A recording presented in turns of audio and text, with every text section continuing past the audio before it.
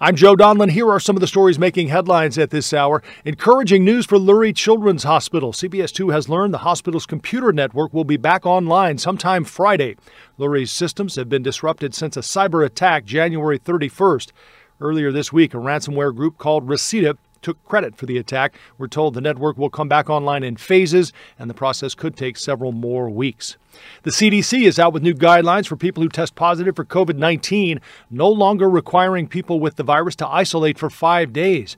The CDC now says people who have the virus should stay home until they've been fever-free without medication for at least 24 hours, and their symptoms are mild or improving. Turning to the weather, get out and enjoy the weekend. We will see the sun. Temperatures should hit the 60s on Saturday, and we'll flirt with 70 on Sunday. Join us on CBS 2 and CBSChicago.com for news updates around the clock. I'm Joe Donlin.